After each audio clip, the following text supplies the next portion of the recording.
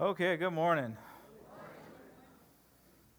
All right, a couple more little plugs. Men's breakfast is this Saturday. I encourage you guys to come. We have a guest speaker, and he is one of the ministry leaders at CCV, which is Christ Church of the Valley. And, you know, there's an interesting thing that's going on in American church in dealing with men, is that let's just be honest. They're just not excited about doing men's ministry. And CCV is a big old mega church. They're the big boys on the block. They're over there. They have around 7,000 people that attend their weekend services. That's a big deal. So they have 7,000 people that attend. They had 40 guys that would show up to their men's breakfast. So we're doing really good compared to them. So we're greatly encouraged. But they came to the conviction that this is a problem. Why aren't guys interested in doing ministry? What's the deal? And, they made some tweaks in leadership. They said, okay, how about if we just hand this whole thing over to guys in the church? It's just, pastors will be there just to, poke in, but we're going to let the guys run with it. And they did something similar to what we're doing. They went through the Wild at Heart series, and then they encouraged their guys to go to the boot camp, and they started teaching on biblical manhood, and it changed everything. Now they have 200 guys, and before, when it was 40 guys that were in their 60s and 70s, now it's 200 guys with young fathers and their teenage sons. Isn't that cool? And so one of the guys is going to come and speak. His name is Ryan. I had lunch with him. He's a great guy. He's a Marine. He was a machine gunner. He drinks nitrous in the morning. This guy is just crazy. So you're going to love him. And he really has a heart for God. But he's no holds bar. He's going to challenge you guys. He's going to encourage you. It's going to be a great time. Let's come out for men's breakfast. It's going to be fun. And then this Wednesday, I want to invite you to our Alpha course. This Alpha is the bare basics of Christianity, but one of the sessions is on, does God still heal today, physically heal today? And yes, He does. We don't need to teach about that. We just do it. And so we're going to do it. And if you missed your opportunity to come up and receive prayer for healing, maybe you feel awkward or weird, I want to invite you to come this Wednesday night. And it's going to be open to anybody. Even if you know, how many people know somebody that's struggling with pain? All right, this is your opportunity to invite them. Invite them to, it's going to sound weird when you say it, I want to invite you to my church healing service. And they're going to say, is that kind of weird? And you're going to say, yeah, it's probably going to be a little weird. But it might be worth it. You might get healed. You can put up with a little weirdness for a little while. Wouldn't it be worth it if you got healed? What do you have to lose? So, your friends, family, coworkers, whatever, if they're struggling with pain, invite them to a healing night. And if you're a part of the church family, so Granite Creek is my church family. I check that box off every once in a while on the bulletin. And if you have a desire to pray for the sick, I want to invite you to come as well. You have to be here at 6 o'clock because I need to train you and instruct you on a couple of things on praying for the sick. And so if you want to do that, I want to encourage you to come out. But you've got to be here at 6. So it's going to be a great night. We'll have a time of ministry and worship, and I want to encourage you to come out. On that note, we have a special testimony. Did you guys get your little rocks last week? All right. Raise your hand if you have a testimony, but we've got one coming up. Pastor, can you give it to Richard? Richard's got a little testimony for us. Just a little one.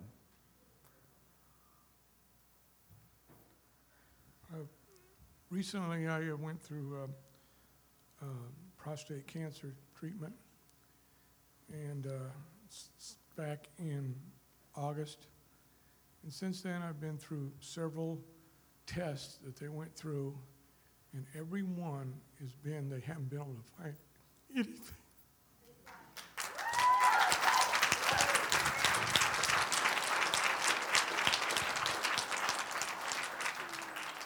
And recently, as of 2 weeks ago, they found a spot on my hip in the bone. And I went through a test on Tuesday this week. Praise God. There was nothing there.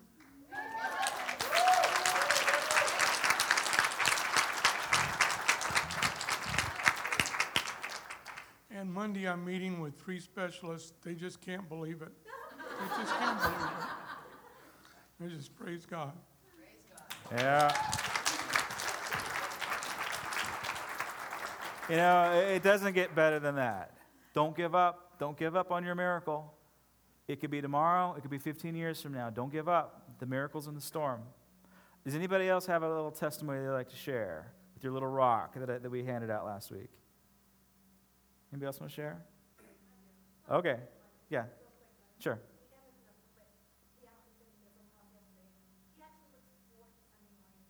Praise God. All right. Awesome. Lydia? My dad was in the hospital 2 weeks ago. Yeah. Then he went to the nursing center. He was improving. Then he got shingles. Then they put him in isolation because he was infectious. Then he just quit. He quit walking. He quit anything. Mm. The nursing center wanted to, the health insurance wanted to say, okay, he's not improving. He's out of here. And I called for prayer. I called the church Yeah. for prayer. I called friends for prayer. I said, I've taken a day off of work. I need help because Dad I need help. And after 4 days not walking, the physical therapist is telling me, well, he's not, after 4 days, 88 years old, and Dad got up. He walked across the room, plus 15 more steps. That physical therapist jaw just dropped. I can't believe it. And I said, Thank you.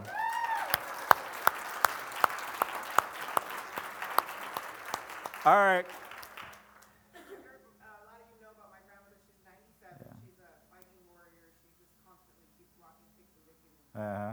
keeps on ticking. She recently went to the hospital and was in complete kidney failure, liver failure. Her body was completely shutting down. They sent her home on hospice to die. And they said, as soon as you take the tubes off, be ready to say goodbye. We did that. We prayed. We had 4 churches praying for her. They took the tubes off. She's like, why are you trying to put me in the bed? So my grandmother recently fell again and had another incident and ended up in the hospital. And they said she broke her hip in a manner of which she had to have surgery. At 97, we all know the risks Yeah. behind that, especially after what she just went through with her body. We were like, wow, we could either do surgery or leave her in pain. And I was just like, you know what? Do what we would do for us. Do surgery. You know what? We got to try. And the surgeons, all the doctors and surgeons were like, no, she's on hospice. We're not doing surgery on a 97-year-old lady. And I was just like, well, we're going to try. I'm going to find a doctor. And we prayed, and I put it on the prayer chain, and we ended up getting a doctor, an orthopedic surgeon, one of the best ones, too, that would do the surgery on her. As she went in, I just prayed the Lord to heal her from the top of her head to the bottom of her feet and restore her body. Before she went into surgery, her blood pressure, all of her vital signs were really, really bad. And they were like, it doesn't look good. I said, put her through surgery. And she came out, and all her vitals were beautiful. Her vitals are beautiful. We don't understand. So God is good, and I truly believe that when she goes home to be with Him, she's going to be asleep and at peace, and nothing bad is happening with her body at the time.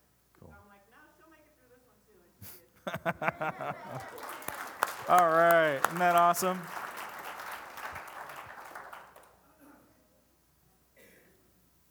That's heaven. Heaven transforming families, your body, culture. Well, that's cool. All right, get your Bibles out, and we're going to look at Deuteronomy.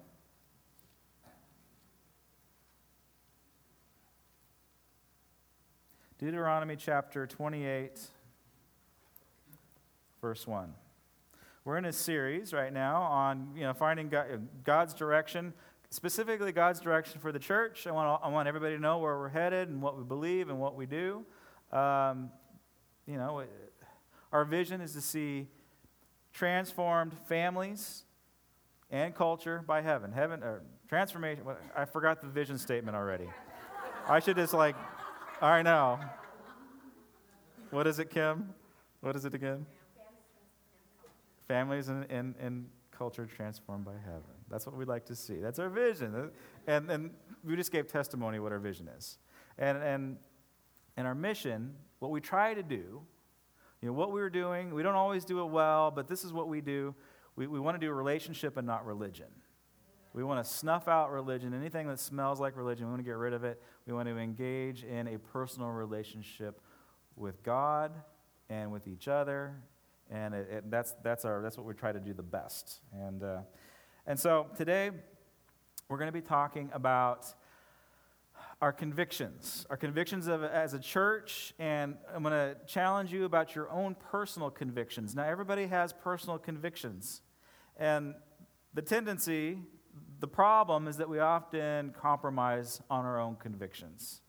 We often make up excuses as to why we did something that went contrary to our convictions. Like the classic example is, everybody holds the conviction that stealing is wrong, right? Everybody believes that. Yet, we don't have a problem stealing our boss's toilet paper. And we'll justify it. We'll justify it by saying, well, he doesn't pay me what I'm worth, and, I clocked in all those hours that I didn't get paid for, therefore he owes me some toilet paper, and I'm going to take it. And this is how we do it. This is how our minds work. We will make excuses for compromising on our convictions. And so we're going to be looking at our church's convictions, and I'm going to challenge you about your convictions as well. Now, our church convictions, they're all kind of laid out. And the purpose for me to tell us what we hold true, the definition of a conviction is a deep-seated belief into something that you can't see, into a value system that you can't see. And it almost, when I talk about convictions, you could also say rules, or you could say law. And when I talk about, you got to follow our convictions, you got to follow the rules, you got to follow the law, it almost seems like it contradicts what our mission statement is. Our mission statement is relationship, not religion. And when you think about religion, you're thinking about the rules. So we're going to tweak a couple of things on how we perceive the Word of God and how we see the law and how we ought to approach it and the value of it. And let's take a look at, let's read this scripture on Deuteronomy chapter 28. If you fully obey the Lord your God and carefully follow all of his commands, I will give you today, the Lord your God will set you high above all the nations on earth. All these blessings will come upon you and accompany you if you obey the Lord your God. You will be blessed in the city and blessed in the country. The fruit of your womb will be blessed, and the crops of your land and the young of your livestock, the calves and the herds and the lambs of your flocks. Your basket and your kneading through will be blessed. You will be blessed when you come in and blessed when you go out.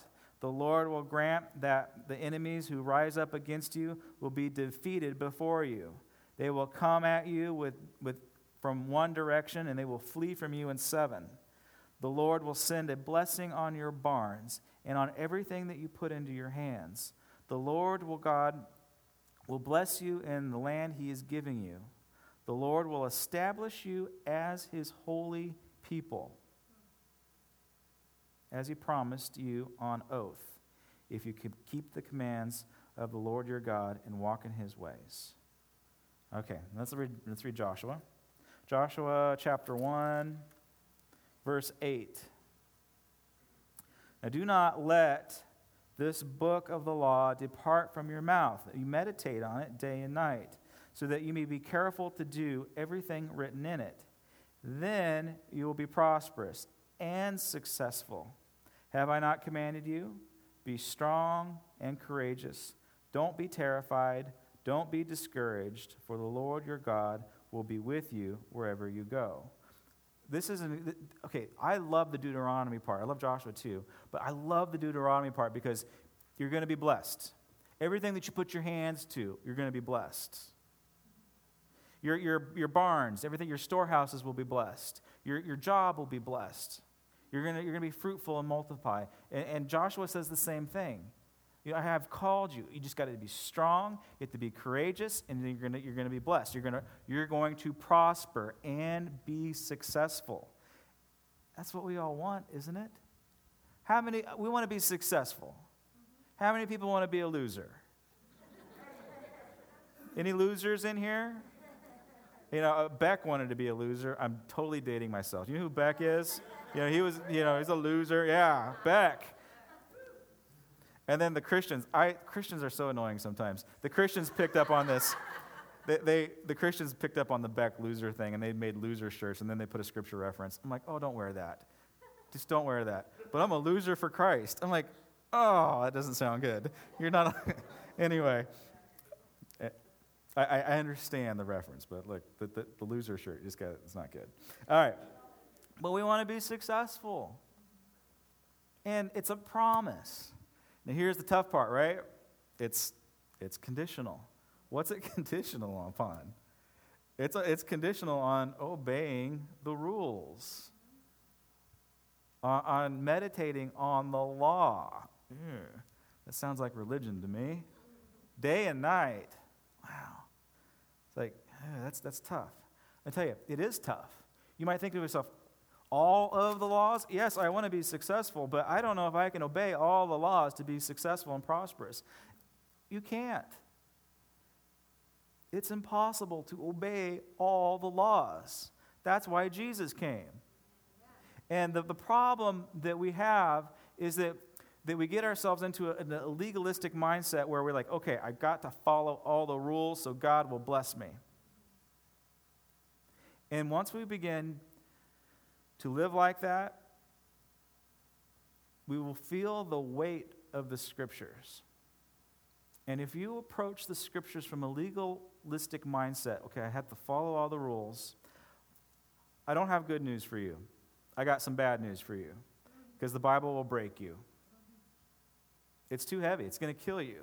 If you approach the Scripture with a legalistic mindset, I got to follow all the rules, A, B, C, and D, in order to get into heaven, it's going to break you. But Josh, you just read, in order for me to be prosperous, I have to obey. Yes. Yes. All right, we'll get there. We'll get there. I mean, it will make sense. If you pay attention, it's going to make sense. Now, our church has a set of deep-seated beliefs. We have a set of doctrine that are our convictions. It all stems from our Trinitarian doctrine. Everything in our convictions is based on the Trinity: Father, the Son, and the Holy Spirit. And there needs to be a healthy balance out of all of those. When we approach God the Father with the knowledge that He is a loving Father, it's a very difficult thing for a lot of people to do, to relate to God as a loving Father, especially when you've had maybe not a so loving Father, where you've had a legalistic, judgmental, absentee Father. It's hard. And I got good news. You have a loving Father that wants to love you, and you have to have the knowledge of that. Maybe for some of you, that's your only take home today, is you're leaving this place with the knowledge that there is a heavenly Father that loves me. That's how we ought to relate to God. Then there is His only begotten Son, of the same substance, yet a completely different individual. Jesus is not the incarnation of God. Jesus is fully God, and He's fully man, but it wasn't like God. Okay, think of God as Zeus, right? The beard, and He's sitting up in heaven.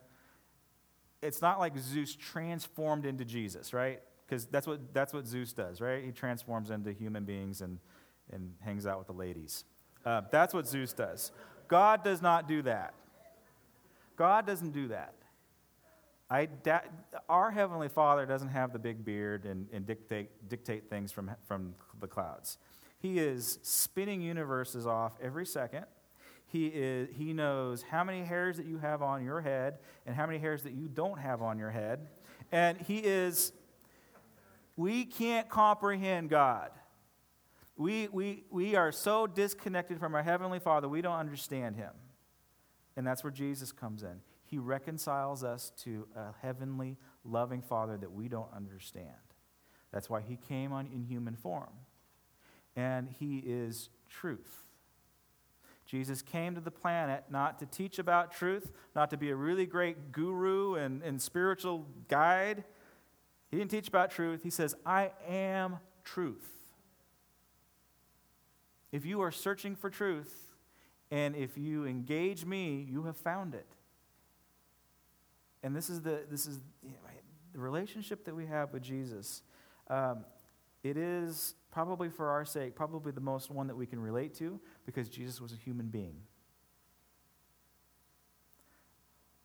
Sometimes I whine to God. Do you ever whine to God? You know, God, we've got this social problem. We've got this issue. It seems like there's no black and white answer. There's like some gray material in here. And it's really not fair, Jesus, that you're not here to answer this question, to give us the truth about this issue. It's not fair. Have you ever done this?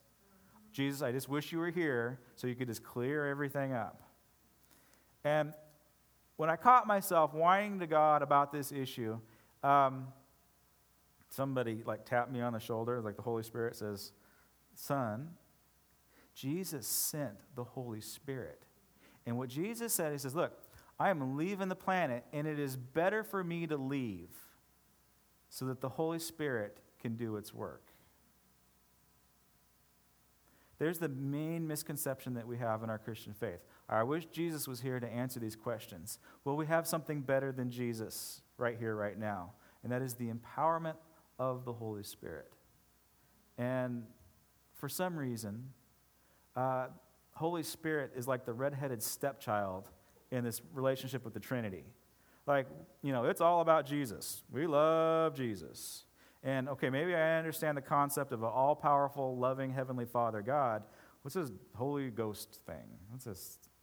He's co-equal with the other two. He's his own individual person. If this is confusing you, we're going to be talking about it after Easter. We're going to do a whole series on the Holy Spirit.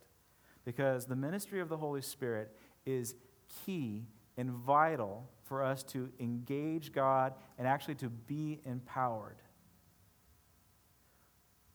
You having problems with the gray areas of your life?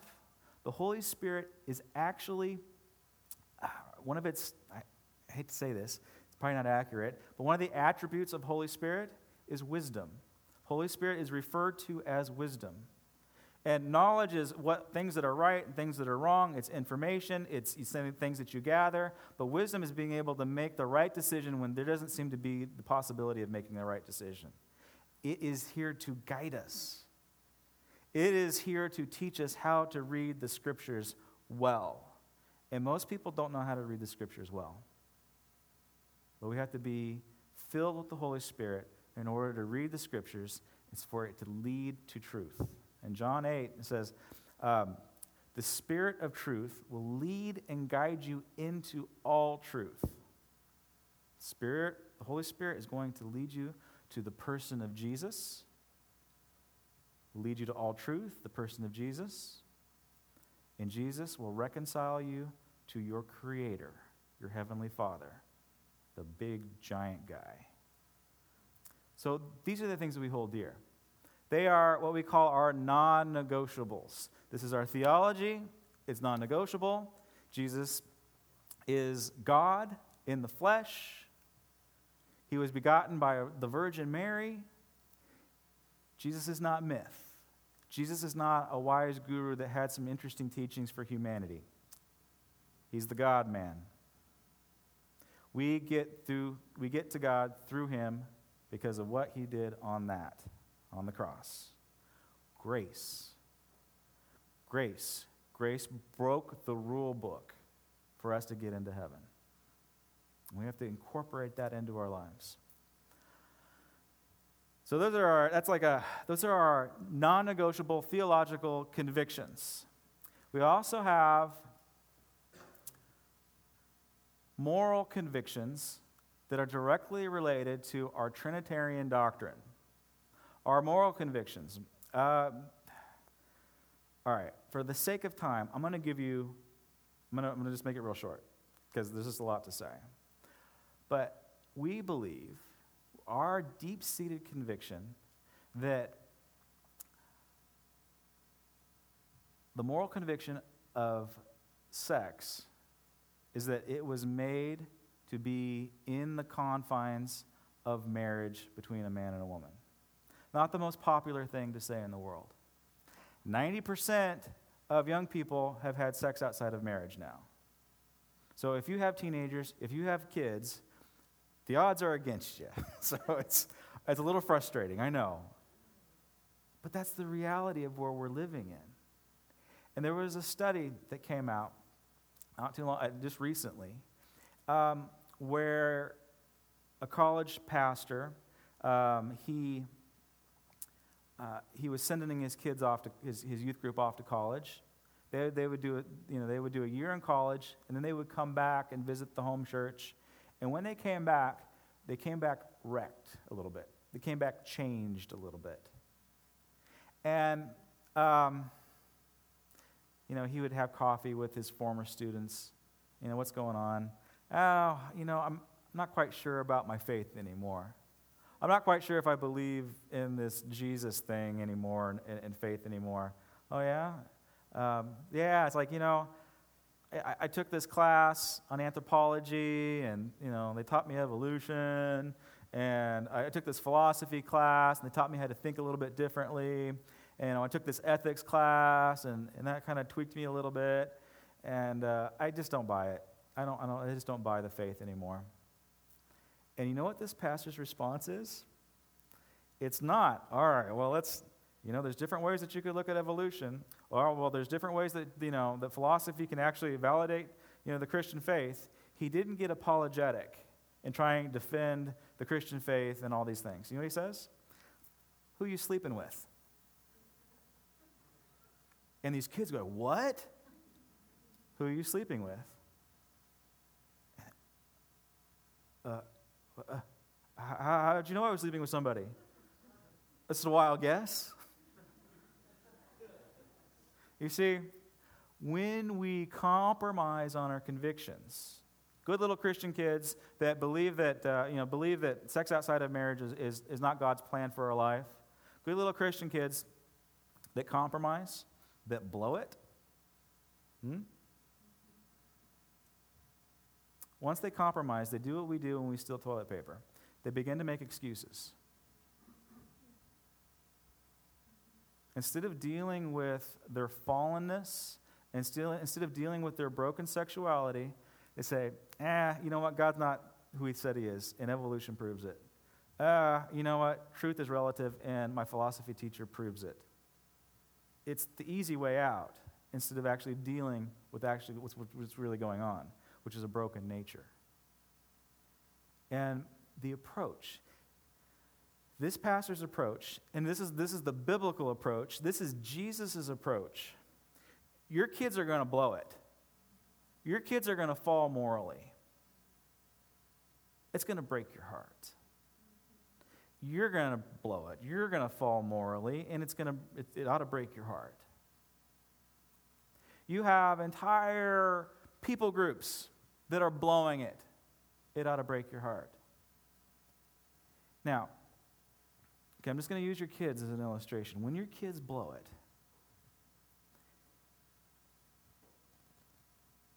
you can throttle them with the law. You can go verse by verse. You can point out all the scriptures that say why premarital sex is wrong. Like big old truth cannon. Boom! You're wrong. I'm right. You're a loser. Boom! Loser. You can do that, and you will be right. But you know what's going to save your kids? Grace. Jesus says this very clearly. He says, look, I am going, wrap your mind around this. I am going to forgive who you choose to forgive. So, you think about that. Think about that. Your kids might not experience God's grace unless you show it to them.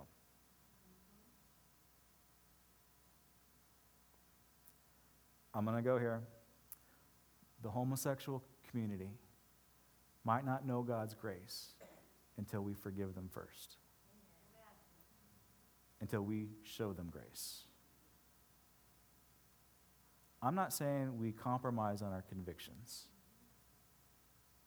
Ever. I'm going to read to you what happens when we compromise on our convictions. But grace is the thing that they need to see in our lives. It will save them.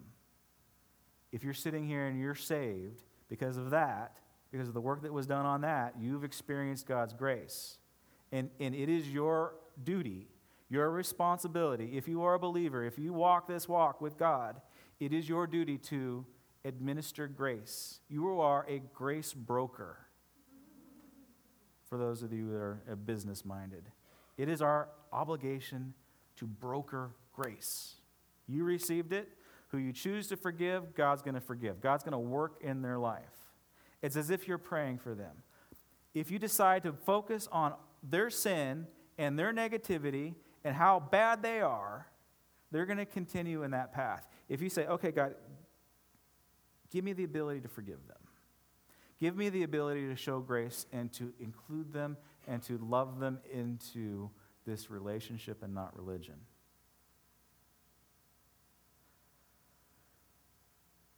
It's not only transformation, it's the seeds of revival. It will break not only strongholds in your family, it will break strongholds in your own personal life. The ability to express grace.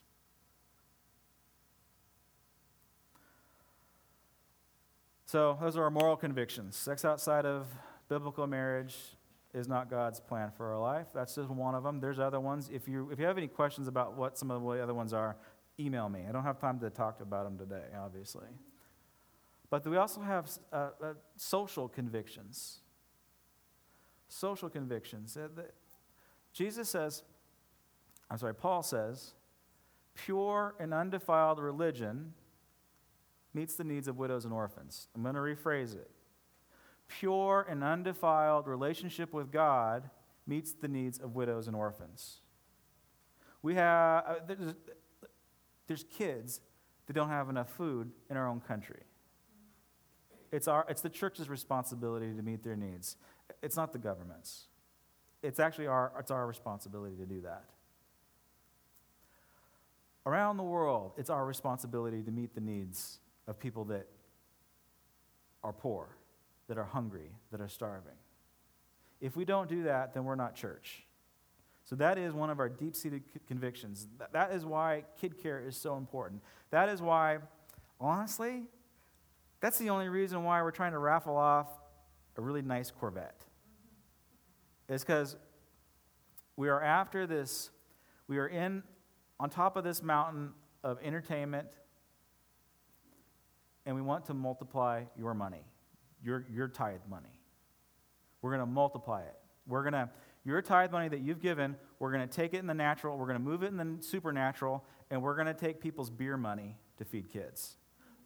Dead serious. Pastor was raffling off this Corvette, and I'll have him tell the story some other day. But, every other word is a really naughty word. It's like the queen mother of all swear words. And my dad asked him, he says, look, the guy says, what are you doing this for? He's like, well, I'm raffling this car off so I can feed kids. Why are you doing that? Really bad attitude, right? And he's like, well, if I asked you for $100 to feed kids, would you give it to me? Blank no, right? but if I gave you a chance to win this money, would you give me, with this car, would you give me $100? Yeah. And do you care what I do with the money after that? No. It's like, okay, well then give me your beer money. True story. So we took some guy's beer money, and we're going to use it to save kids. Multiplying, right? I think that's awesome. All right. Oh, yeah. And it doesn't count as tithe money. Oh, yeah. Tithe, your money didn't buy the car, by the way. Yeah, we're going to be going to Vegas with your tithe money. No, it didn't. There was a guy that did that. Thus saith the Lord, let's take the money to Vegas. I'm serious. It happened. It didn't turn out too well, as you can imagine. There was this desire to finance the car was put on the heart of one individual. I'll finance the car. Let's do it. That's it. So yeah, you didn't. We're not doing that with your money. Sorry. So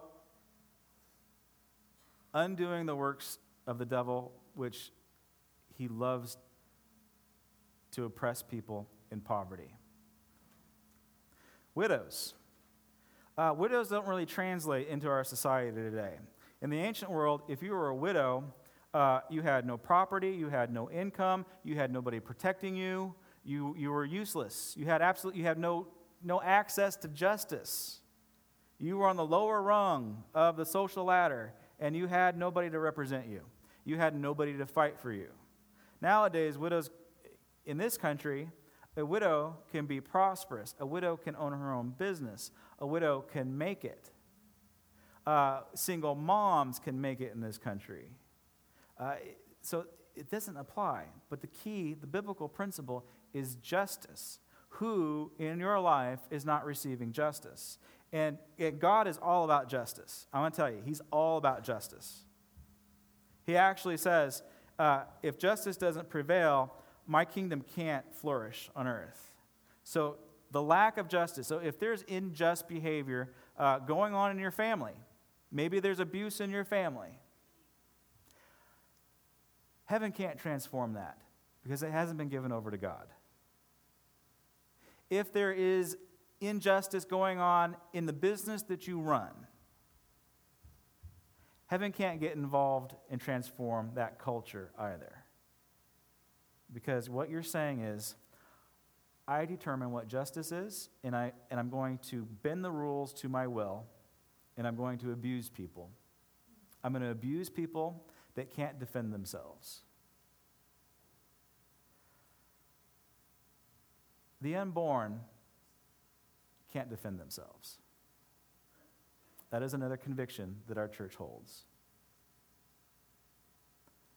Grace.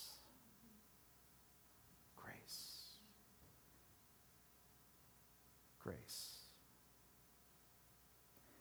God is here to heal. He's here to say, look, I want you to take a look at this instead of making excuses, and I'm here to heal you.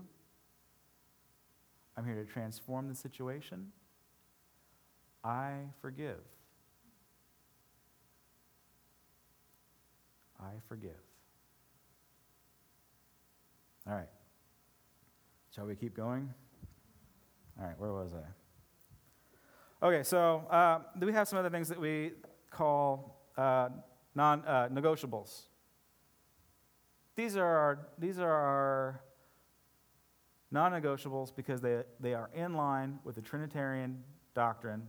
They are in every point in the Scriptures, from Old Testament to New Testament. They're key. You have to have them in order to hold to Trinitarian doctrine. Here's some that don't matter as much, that aren't that big of a deal, but they might be an interesting point of conversation. The interesting point of conversation that we can have is creation. Creation in this house is a negotiable. There are some evangelical Christians that believe that the earth is 4,000 years old and that it was created in 7 literal days. There's other evangelical Christians that believe that the earth is 5,000 years old and was created in 7 literal days. There's other evangelical Christians that believe in the gap theory, That there was a 24-hour period, and before the day 2, there was a million years gap in between.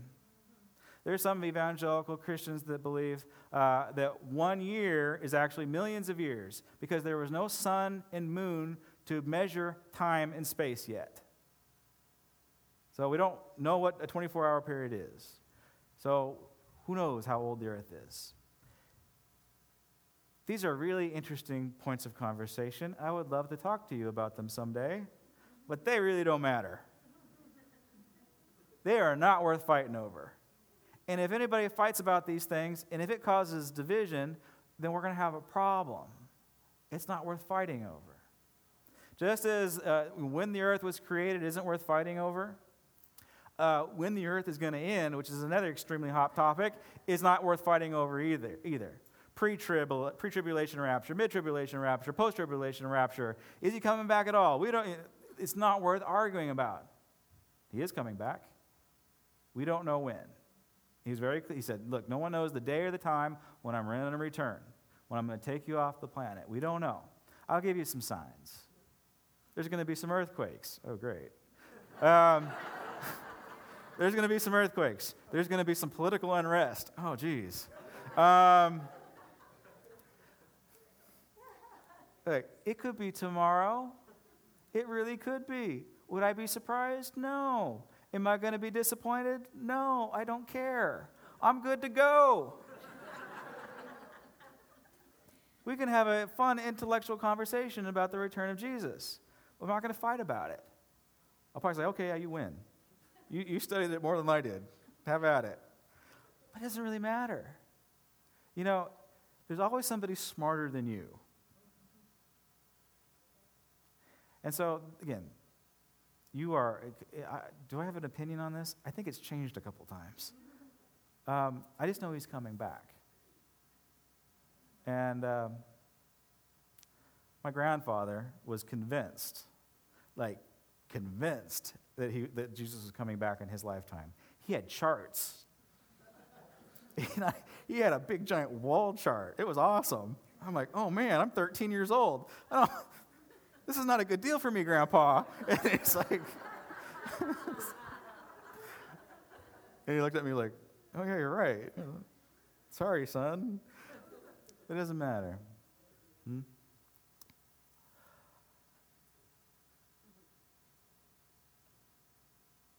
I know it sounds like a contradiction to say, look, we want relationship, not religion, and we expect you to follow the rules.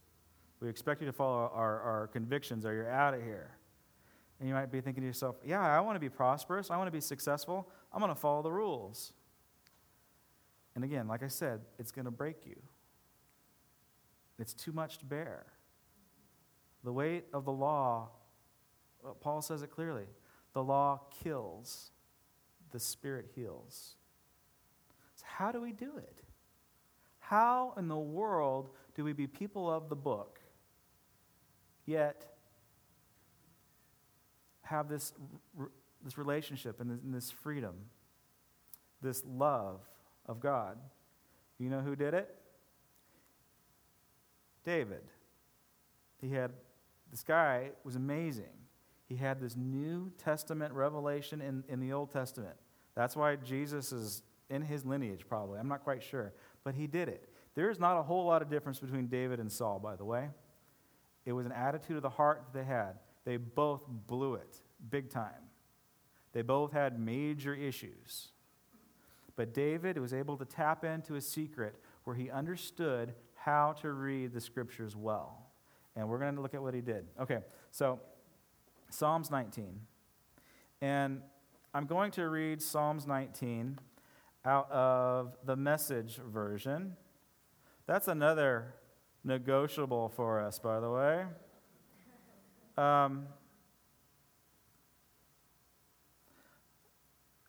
Bible versions aren't worth fighting over.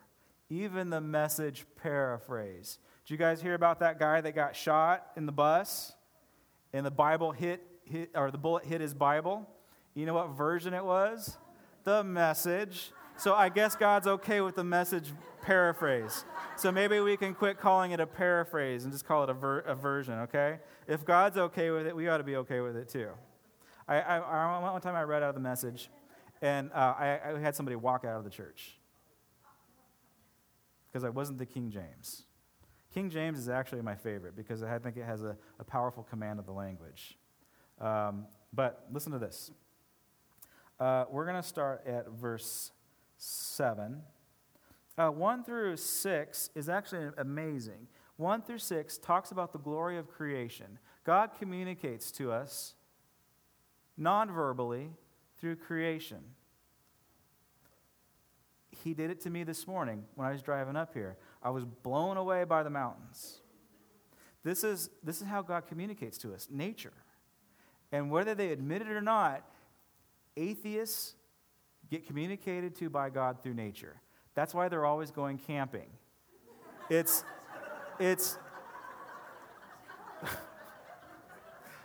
their temple. We are wired to have God communicate to us. They don't realize it, but God's communicating to them. It makes them feel good.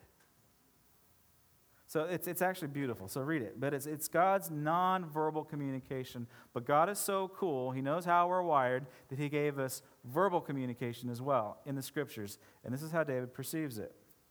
The revelation of God is whole and pulls our lives together. The other translation says, the law. The law is refreshing and rejuvenates the soul. All right, did you catch that? The law rejuvenates and refreshes the soul. In the Message, it says it pulls our lives together. The signposts of God are clear and point out the right road. The life maps of God are right, showing the right way. You don't know which way to go? Get the life map. God's reputation is 24-karat gold with a lifetime guarantee. The decisions of God are accurate down to the nth degree. God's word is better than a diamond set between emeralds. You'll like it better than strawberries in spring, better than red, ripe, delicious strawberries. There's more. God's word warns us of danger and directs us to hidden treasure. That's the benefit of reading the book. Directs you to hidden treasure. Otherwise, how are we going to find our way? Or know when we are playing the fool? Clean the slate, God, so that we can start the day fresh. Okay, here we go. You ready? Keep me from stupid sins. Shall we repeat that? Keep me from stupid sins. In the other version, it says, David says, keep me from the sins that I don't see. Keep me from the hidden sins. Do you know the problem with you and the problem with me is that we don't see our own problems. Like we have hidden sin. We have hidden issues. We're broken, and a lot of times we don't see it. David was smart enough and honest enough to know that he was broken. And he says, look, God, I'm broken. Keep those things from getting me. And then he says, and keep me from willful sins. Those are the sins of the flesh. He didn't do too good because David liked himself some ladies, right? But look, this is an honest letter, right? Keep me from stupid sins. That's awesome. All right. From thinking that I can take over your work. Right there. David says, I'm not God, you are. This is the hardest thing that we have to do. The kingdom of God is not a democracy. We live in a democracy right now, and we get to vote on stuff. That's cool. That's the best thing that our world has ever experienced. But in the kingdom of heaven, it's a monarchy. And you have to allow God to boss you around, and you cannot replace him. Like you might have a chance. You might have a chance to be president of this great democracy, this republic. You can't do that in heaven. God's got to boss you around. David is honest enough to see that. Then I can start this day sun-washed, scrub-clean of the grime of sin. These are the words in my mouth. These are what I chew on and pray on. I accept them when I place them on the morning altar. O God, my altar rock. God, my priest of my altar. All right. This, what David describes here when he's talking about the law, when he's talking about the rules, when he's talking about convictions, the way that he approaches it, I can't teach this. The Bible also says that David had a heart after God. I can't teach that either. This is something that conscious, being able to change, transform your conscious person. Government can't do that. Politics can't do that. If you think that the political system is telling you and your kids how to feel and how to act morally, you're wrong. The institution of church can't even do that. The only thing that can dictate your conscious and your transformation of your conscious person is the Holy Spirit. That's it. This is why we are focused on a balanced approach to our Trinitarian doctrine. And we decided not to let the Holy Spirit be the redheaded stepchild, that we were going to make room for him to move in our number.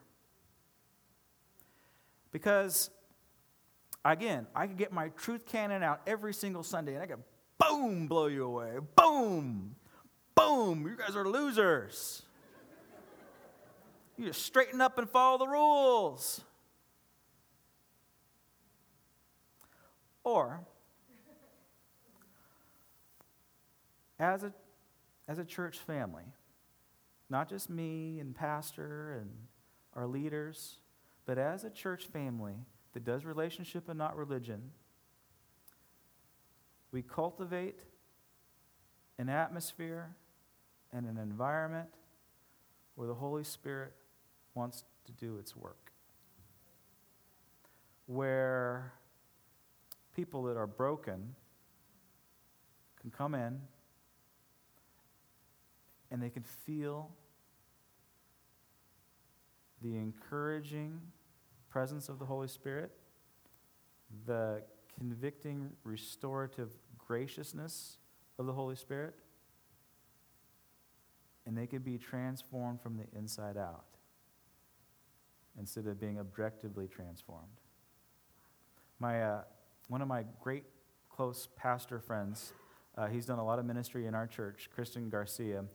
He's actually in the same situation. He is just moved up into the senior role at Spirit of Joy Church in Upland, and they're reworking some of the way that they word stuff too. And their mission is to camp around the presence as a family. I like that so much, I just might steal it. To camp around the presence of God. Everything will flow, if it's done right. It's a scary thing because it's a I need some water. It's a subjective thing.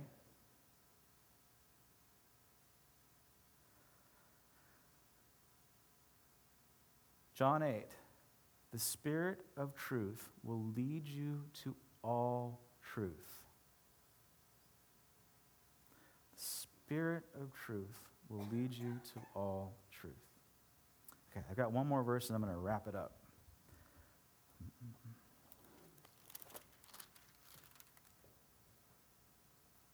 This is in Isaiah chapter 33, verse 22. For the Lord is our judge, the Lord is our lawgiver, the Lord is our king, it is he who will save us. Right? Lawgiver, judge, king, it is he who will save us. 23. Your rigging hangs loose. Your mast is not held secure. Your sail is not spread.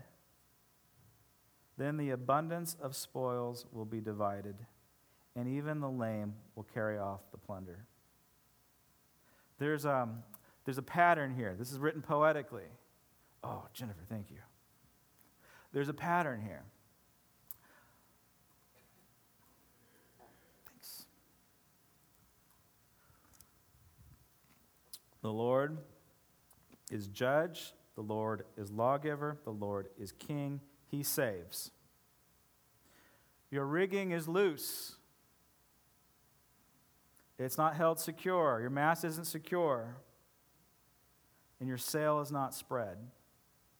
You know how we read Deuteronomy and Joshua, and they said, if you obey the law, you're going to be prosperous.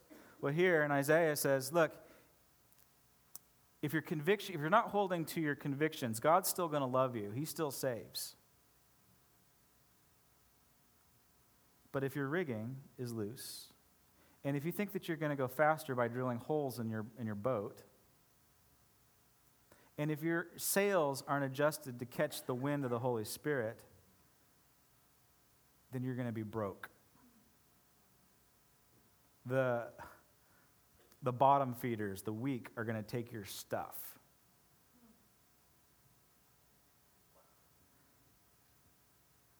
Stick with your convictions. You know what they are. This church is going to stick with its convictions. We don't want to be poor. Our church wants to be prosperous and successful. And we know that we need to stick with our convictions. We're not going to get it right. We're going to blow it. We're going to extend grace in every area of life. When we see a person that's blowing it, it is our opportunity to broker grace to them. That will save them. When we see an entire people group blowing it, it's our opportunity to forgive and so that God can actually do its work in those people. We broker the grace. All right, band and ushers, come to the front.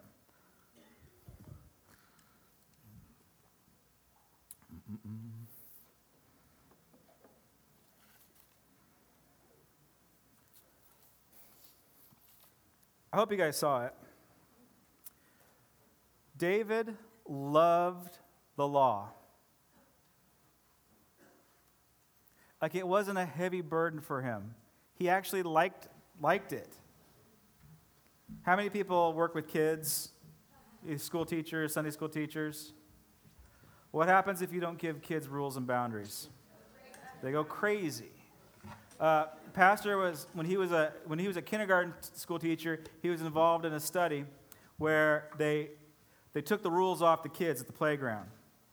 And then two things happened. There were the wild Indians, like myself, who terrorized the playground. It's like Lord of the Flies. And then there was the insecure bunch that huddled in the middle of the playground, and they didn't play. They just sat there in fear. Do you see why David loved the law?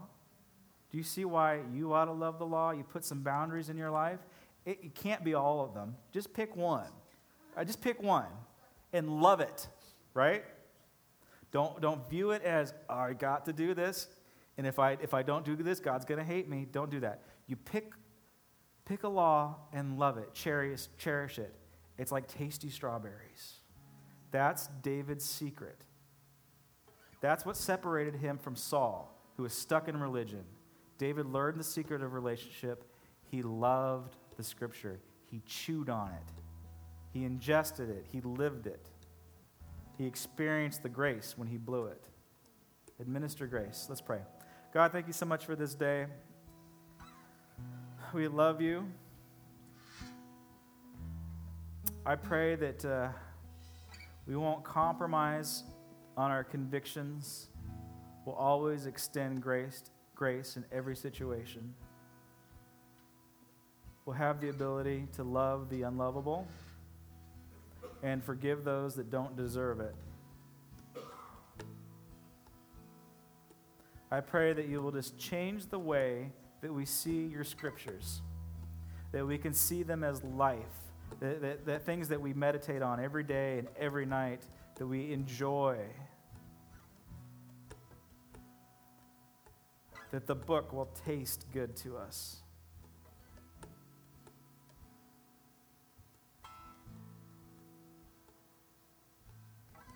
Oh Lord, we love your presence. We love the manifestation of your Holy Spirit, that it gets expressed in the healing of Richard.